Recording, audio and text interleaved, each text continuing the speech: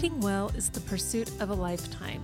You may be at mile marker 1 of this wonderful life journey and thinking for the first time about embracing the life of a writer. Or maybe you're further along and ready to publish some of your ideas. I'm Melissa Parks with Dave Getz, and we are fellow travelers on this extended road trip to improve our writing and publish our ideas. We hope this podcast helps you make progress on your writing journey. Now, let's buckle up and write.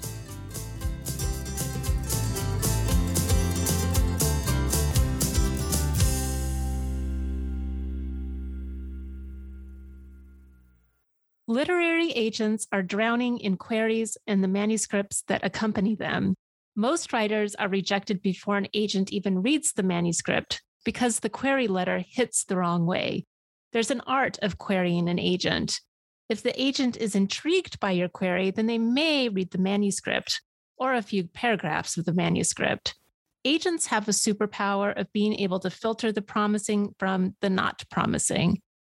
Literary agent Sumia Roberts of HG Literary says she looks for the 3 S's in a manuscript submission: style, structure, and setting. Today, Sumia will talk about the 3 S's and shed light on what authors are doing wrong in the query process. Welcome, Sumia, to our podcast. We are thrilled to have you with us today. Thank you so much for having me. I'm excited to talk about all things querying and literary representation. So, can you tell us a little bit about your journey of becoming and acting as a literary agent? It sounds like first you were a book scout. And what is a book scout? And then how did you transition into a literary agent? And what does that exactly entail?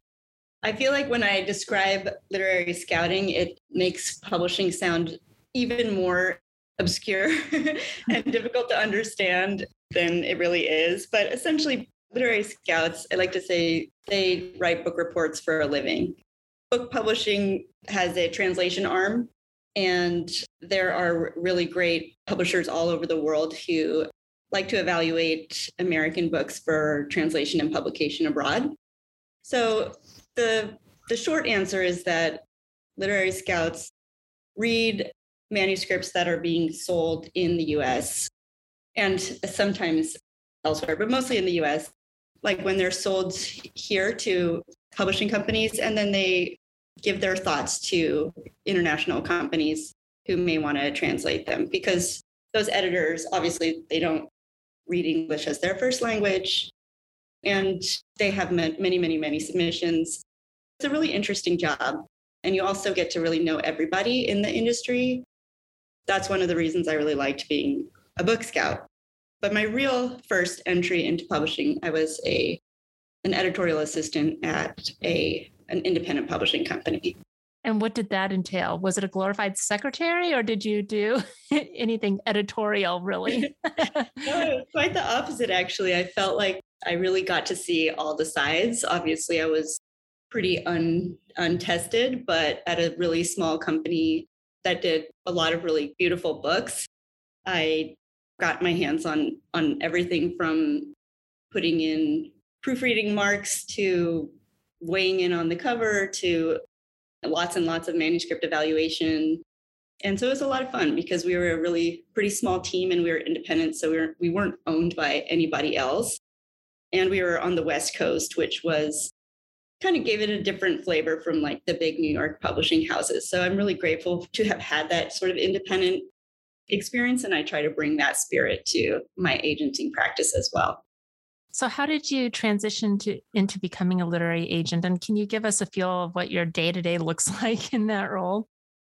As much as I liked being a book scout, I wanted to get back into an editing role because that's truly what I sort of fell in love with, and realized that as an agent, you really have a lot of autonomy and can get in pretty much on the ground floor with the manuscript. So I transitioned to agenting via a role as a foreign rights director for an agent who has a really amazing list. Her name is Susan Gollum. And at the time she had her own agency. And you may have heard that agenting and publishing in general kind of works on an apprenticeship model, where before you kind of work with your own authors, you sort of learn the ropes from somebody else. And Susan was a great person to do that with, both as an editor and as a champion. So that's sort of how I transitioned over. So I did the translation rights, and alongside I started to build my list. And it was then that I really started getting my feet under me in terms of my personal taste and the day-to-day. And the day-to-day can be really hard to describe for an agent. I'd say the biggest myth is that agents spend a lot of time reading during the day. A lot of, especially evaluating new work, is really kind of has to be the last priority, because the first priority always has to be your clients. So that can mean anything from making sure that their financials are in order and they're being paid for things coming in.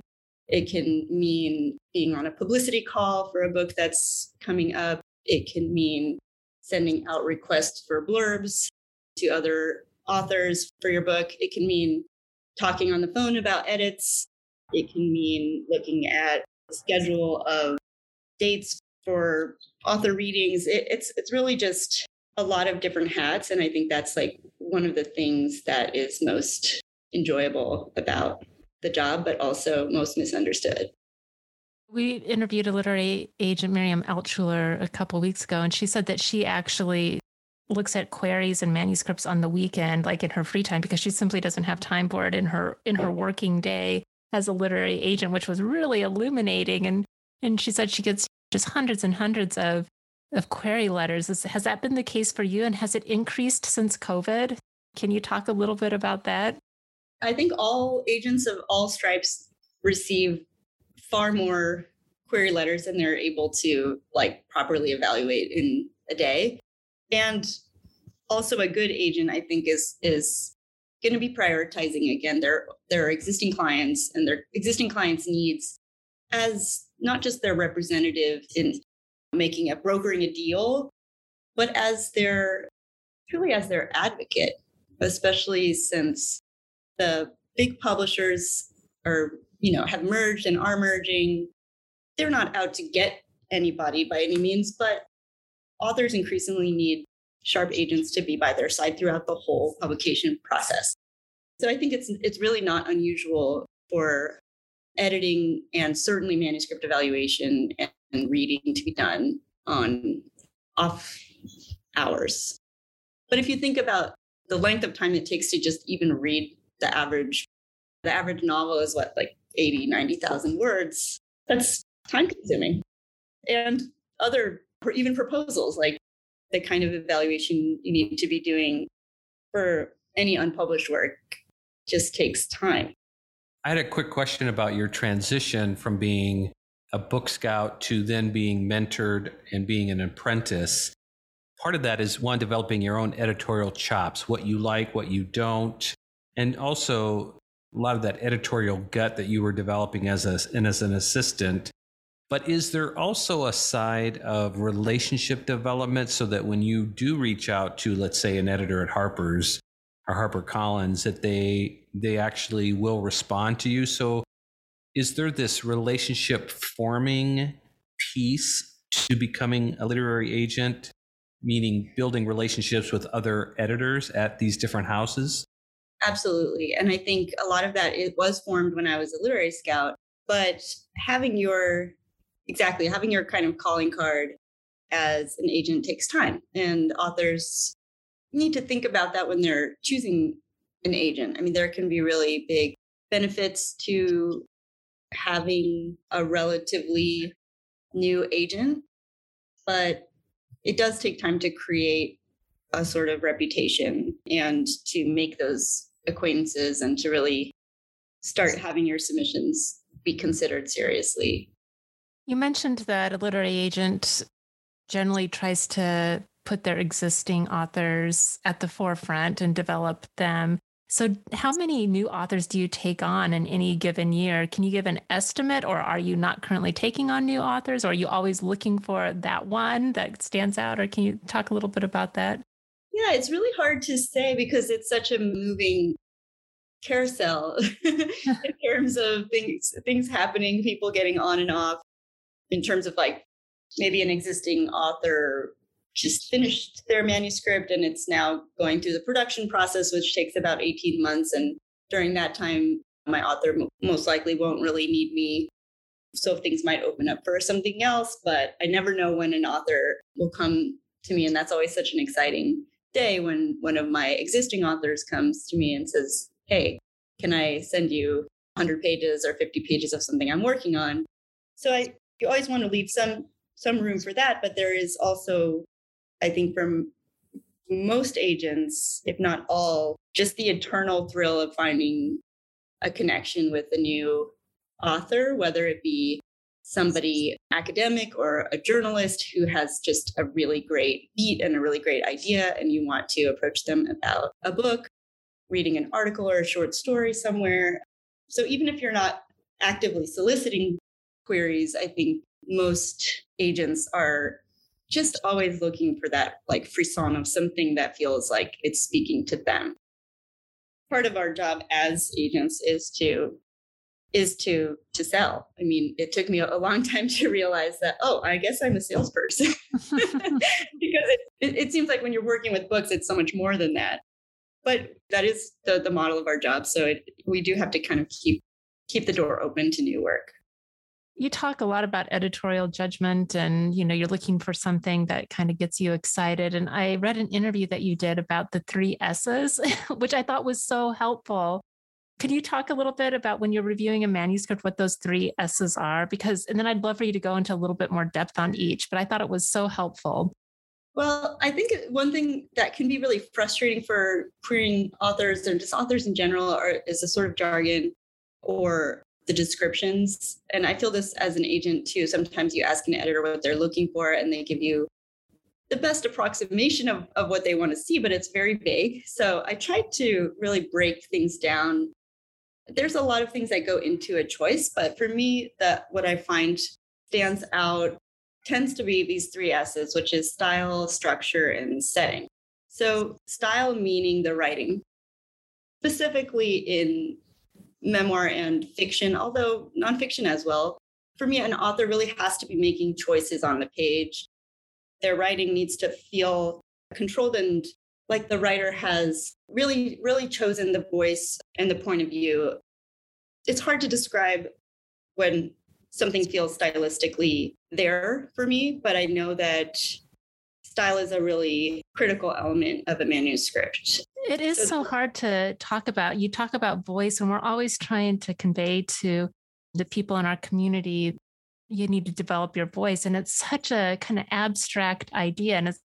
And I think you only really develop a voice by actually writing, for one, and you discover it over time and you experiment. But are there any other ways that you can kind of develop your style or know, oh, I have this style or I have this voice?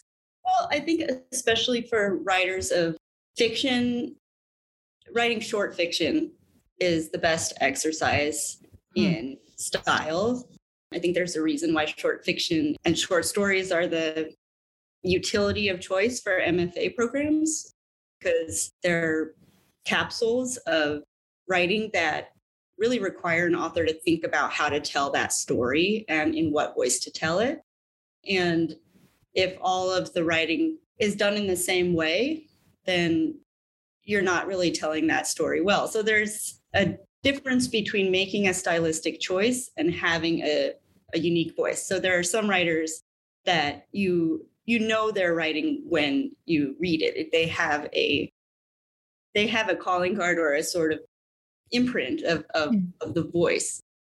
But you'll notice their craft when you look at something like dialogue, or when you look at something like one of my other S's, setting, how much the world is built up around the characters.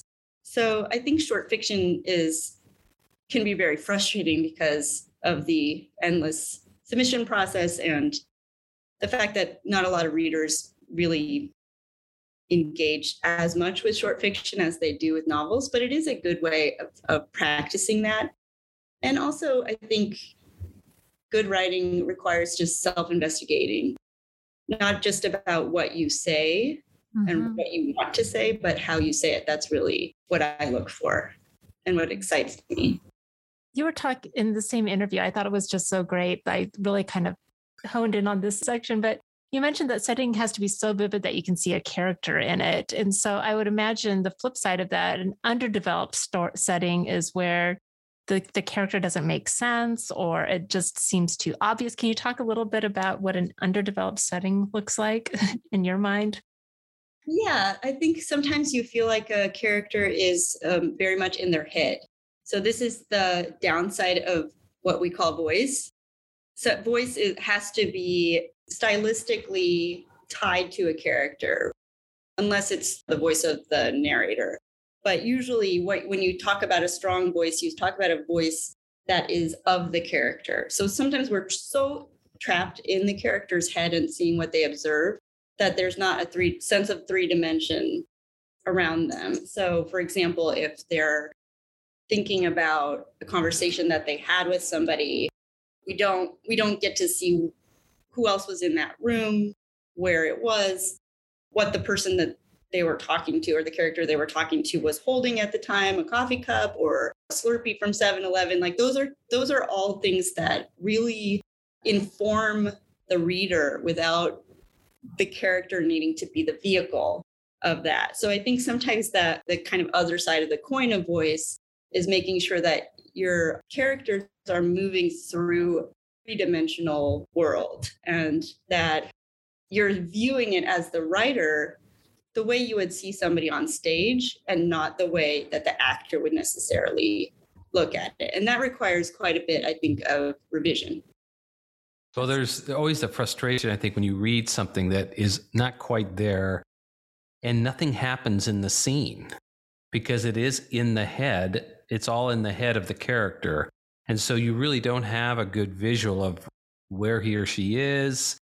It's 1932. What was happening in 1930? I mean, was there anything really? I don't know. There's just no scene. It's flat. It's really one dimensional. Right, exactly. And I think that's also why structure, my third S, is really important, because if you follow the narrative of whatever your character is experiencing, you really run the risk of a very meandering narrative that doesn't hold the attention of the reader. Can you talk a little bit more about that in specific? Structure needs to create tension. Is that what I hear you saying, so that the reader keeps on reading? Or how do you view structure more explicitly?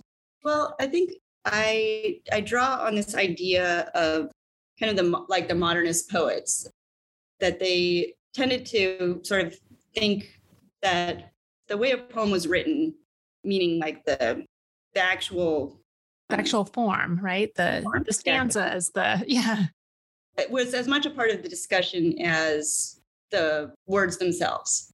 So there's a sort of underlying idea, I think, when I read fiction, that the author is making a concerted effort to match the structure of their book with what is going on in the characters' lives or within the plot. And it's sort of an abstract idea, but if you use, like, say, a very classical example might be like The Old Man and the Sea. Like, why would that story told the way it was? It really thematically, the way that not just the words and the activity, but the way the book is told mirrors the loneliness of, like, the protagonist. Or a lot of historical fiction is told in braided narrative, or like contemporary market fiction that has a historical element, I should clarify. But that's because we want to see why it's relevant to us now. So the author is making that choice to braid it because they want us to be equally invested with the events of the past and their relevance to the characters and also to the reader in a contemporary way. So I think writing that's really well developed will show that those kinds of choices and those bones, why the author chose to tell the story the way they did. And of course, in a kind of less pretentious way, there's a story arc. Sometimes it's hard to nail down exactly when that story arc begins and when it should end. So just practically, let's say you've acquired a manuscript, you like it, you start getting into it and you go, man, what are the signals that the structure isn't working? Like you're reading along, you went, whoa, is it like your interest is like, what's next?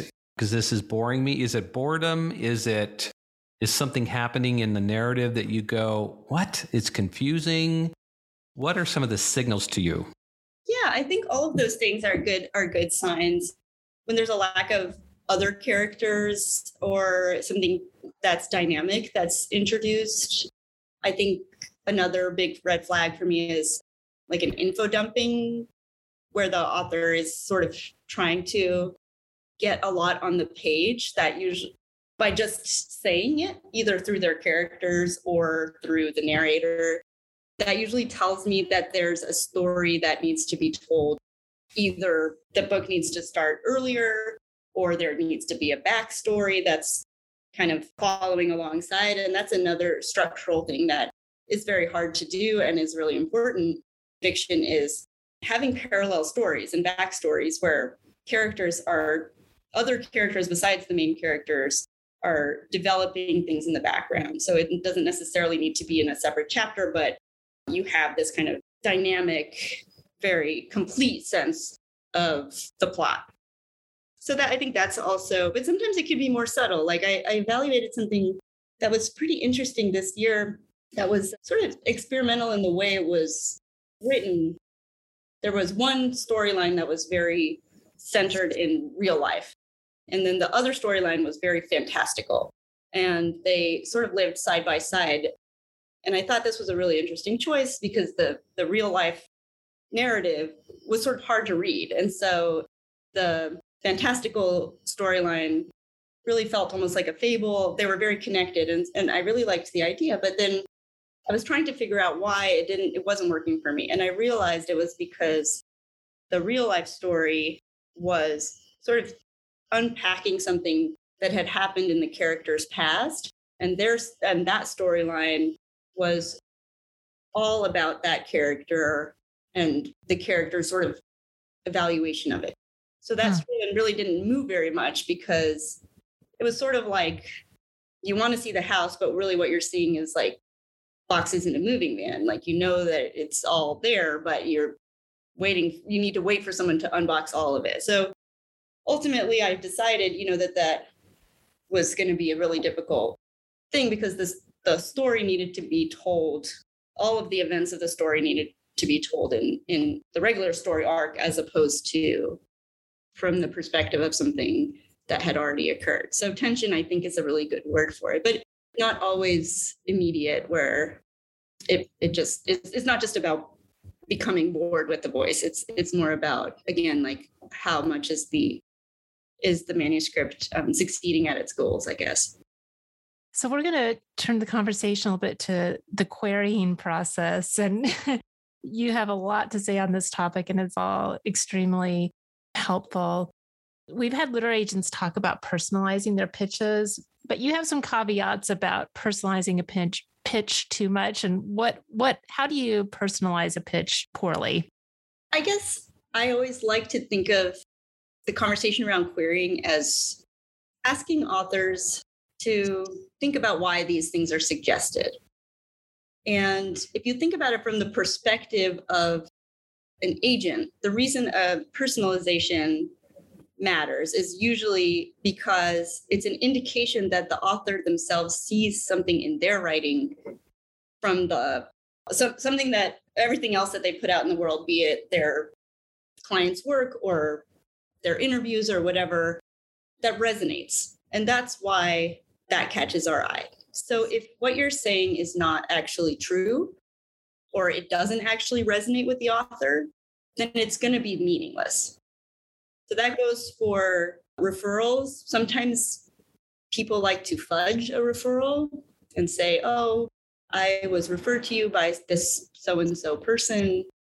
That doesn't mean anything unless I know the person and I can ask them, hey, this really seemed like it's for me. I often get this feeling, I'm querying you because of this book that you represented. And then the writing, the plot, the pitch nothing has anything in common with it. So that leads me to believe, again, that it's sort of just put in there meaninglessly. And what I really want is to work with authors who are committed to their work, who know what their work is. That's really important. Even if it's not what we might call like highly commercial beach reads or something, I think you can tell when somebody really knows what their work does. So personalization really is only as useful as it is true. So my main advice would be for authors who are querying to slow down and do it in rounds and really think about their rounds. And this is something that agents do as well when we submit work to editors.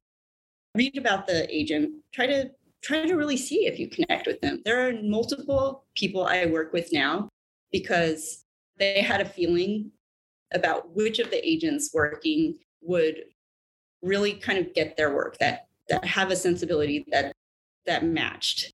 And then they were patient, they were polite, they were professional, but they were also pretty dogged and stayed in touch. And I could tell from their engagement and their pitch that, again, like they were professional, they didn't pester, but it was clear that they were like, oh, okay, I know what you do and it's like what I do.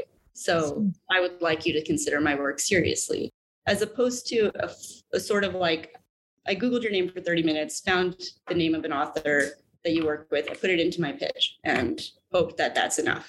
So my advice is really to research agents, really kind of like try to figure out if their sensibility is right and then do it in a round and send it out with a lot of sincere personalization and not just doing it because somebody told you that it was a good idea.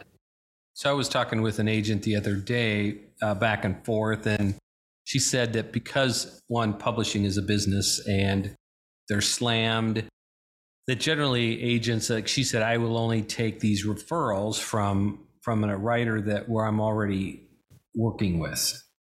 Do you take those in a sense differently and more carefully and review those more carefully? Yes, but I'll tell you why. It's not because we're like an insular group of people who hate outsiders. It's because really at the end of the day, like I said, we really don't have a lot of room for new writers. As much as we would love to take something new on every day, we just have to be responsible. It's a business. Not just that, but in order to do the job well, how would you think of me if I just said, yes, I take on a new author every week, I sell their book, and then we never speak again? That would make me a terrible agent. So it's really just a question of keeping your reputation and keeping your word for your other authors. So it's not like, oh, I would definitely make more money if I was taking on more authors, but it's not a sustainable way to run a literary agency. You have to commit to certain people. So referrals from people who really know you and know your work. Again, like if you put yourself in the mindset of an agent, it's really not about thinking that everything is bad. On the other hand, we're constantly wishing we could take more on. It's more just, okay, what is the quickest way for me to get to something that is really going to resonate with me? And the closer you are with somebody who knows your editorial work, your style, the things that kind of fit your wheelhouse, that's more likely to be something that you're going to connect with. But it isn't fair necessarily to authors who don't have those connections. So I think that's where it's kind of important to put in your bio everything that you can, even if you've kind of taken like classes somewhere or you've worked with an author at an MFA program or even a conference or something like that, where it's not necessarily about name dropping, but it's about showing how much investment you put into your work. That's really good. And so many of the authors that we work with are aspiring authors. They want to start at the top, right? They've never taken a literary course or a creative writing course. They haven't joined any organizations, and yet they think they're going to have a bestseller on their hands. So there's kind of I think you're being really realistic, and this is a really healthy dose of realism for our audience. Well, what's a good example of you talked about the kind of author who is dogged. You use the word excuse me, but not pester you too much. Talk about what that means. What's someone who does it in a way, even though you may not accept that manuscript or that query, how do they do it right? How do you do dogged right? Well, I think first of all, get rid of the mindset that you need an agent. It sounds counterintuitive, but a lot of my authors who were most dogged, so to speak, are really doing it out of advocacy for their work that they have focused on. So I think sometimes you think you're finished with a manuscript or you're done with something and you really want to get it out there in the world.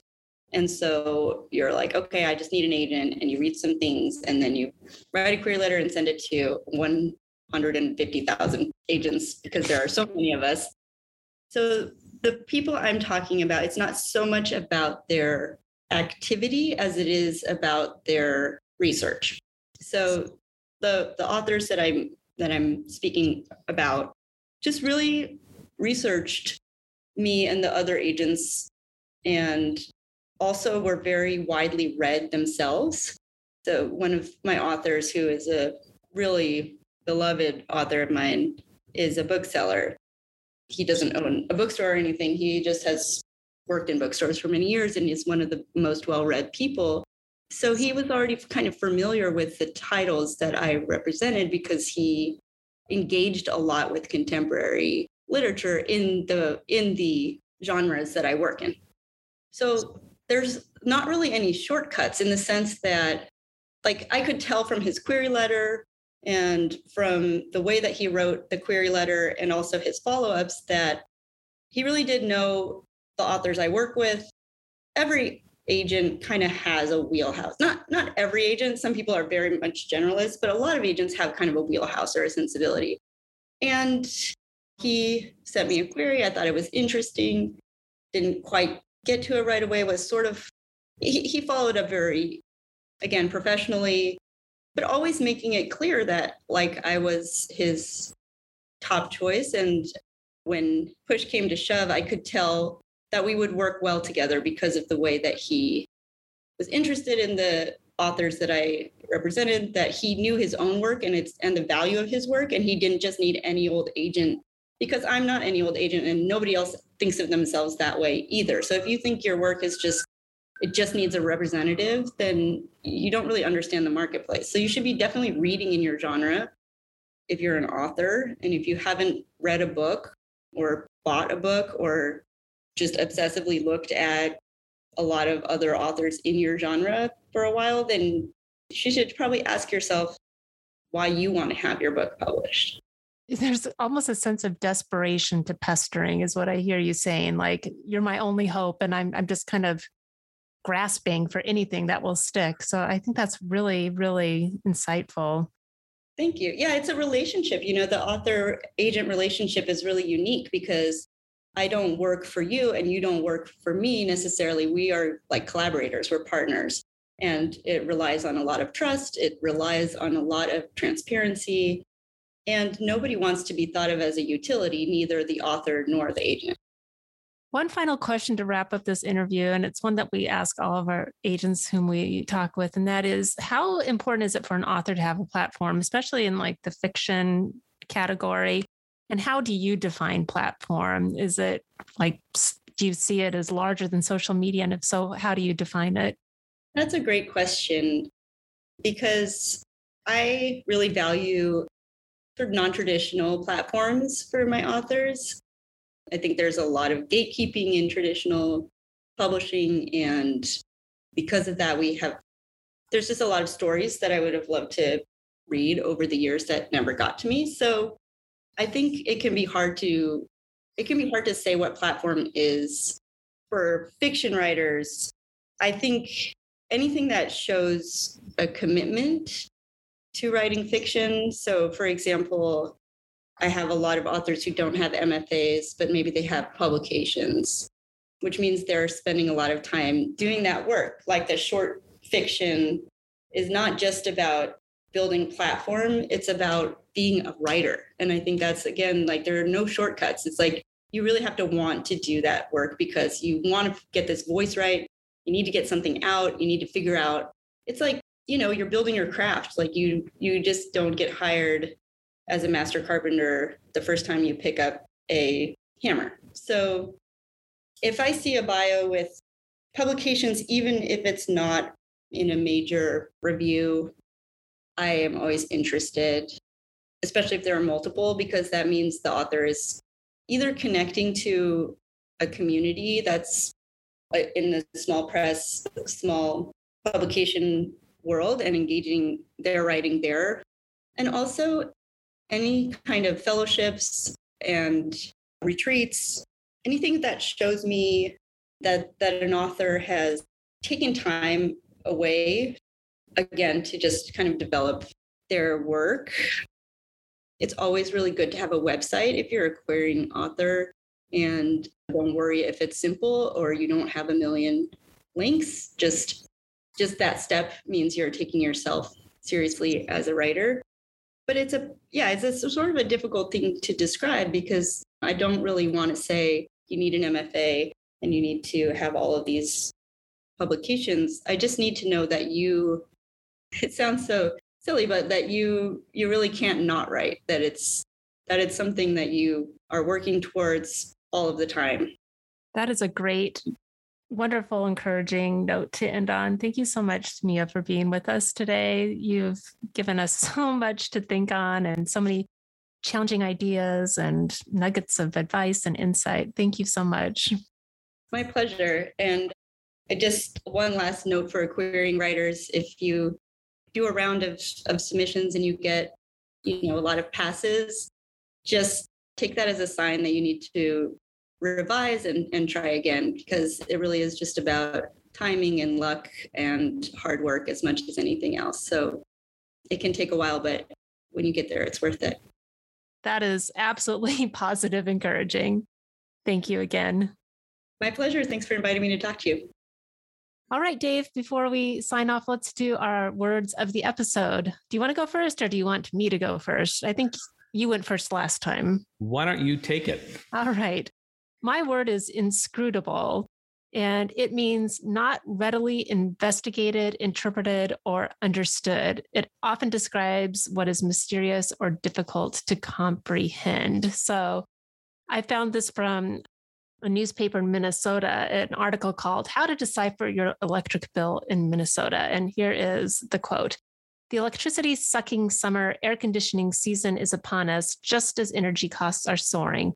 With that in mind, consumers might be scrutinizing their electricity bills, yet they'll find some information that seems inscrutable. What follows is a guide for deciphering power bills." So I thought that was a really good use of the word inscrutable in something that people read every day, the newspaper. So there is application for these vocabulary words. I just want to say that, or point out that whoever wrote that was good writing. And whatever you're learning in whatever writing class you're taking, or whether it's road trippers or whatever it is, there's a place for really good writing everywhere. And I just think when she juxtaposed, or he juxtaposed, with that in mind, consumers might be scrutinizing ... yet they'll find some information ... inscrutable.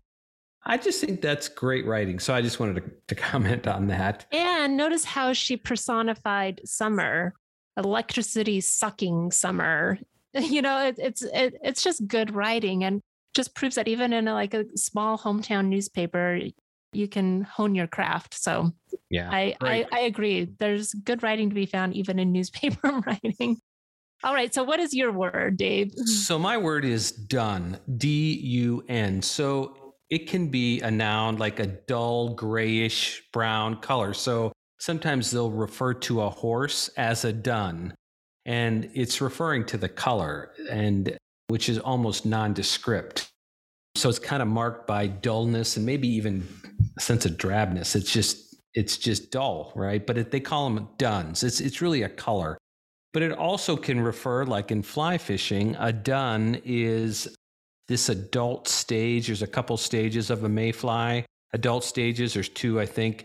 When they first emerge from the water, they're called a dun. So a mayfly is one of the most common insects that trout feed on. Since I'm a fly fisher, you have to understand mayflies. But there's a verb, to dun, and that means to make persistent demands on someone, especially for payment of debt. So you might say they would very likely start dunning you for payment of your property taxes. All right. It's been another great episode of the Journey 66 Writing Podcast. We're glad that you joined us. I'm Melissa Parks. And I'm Dave Getz. Now buckle up and write.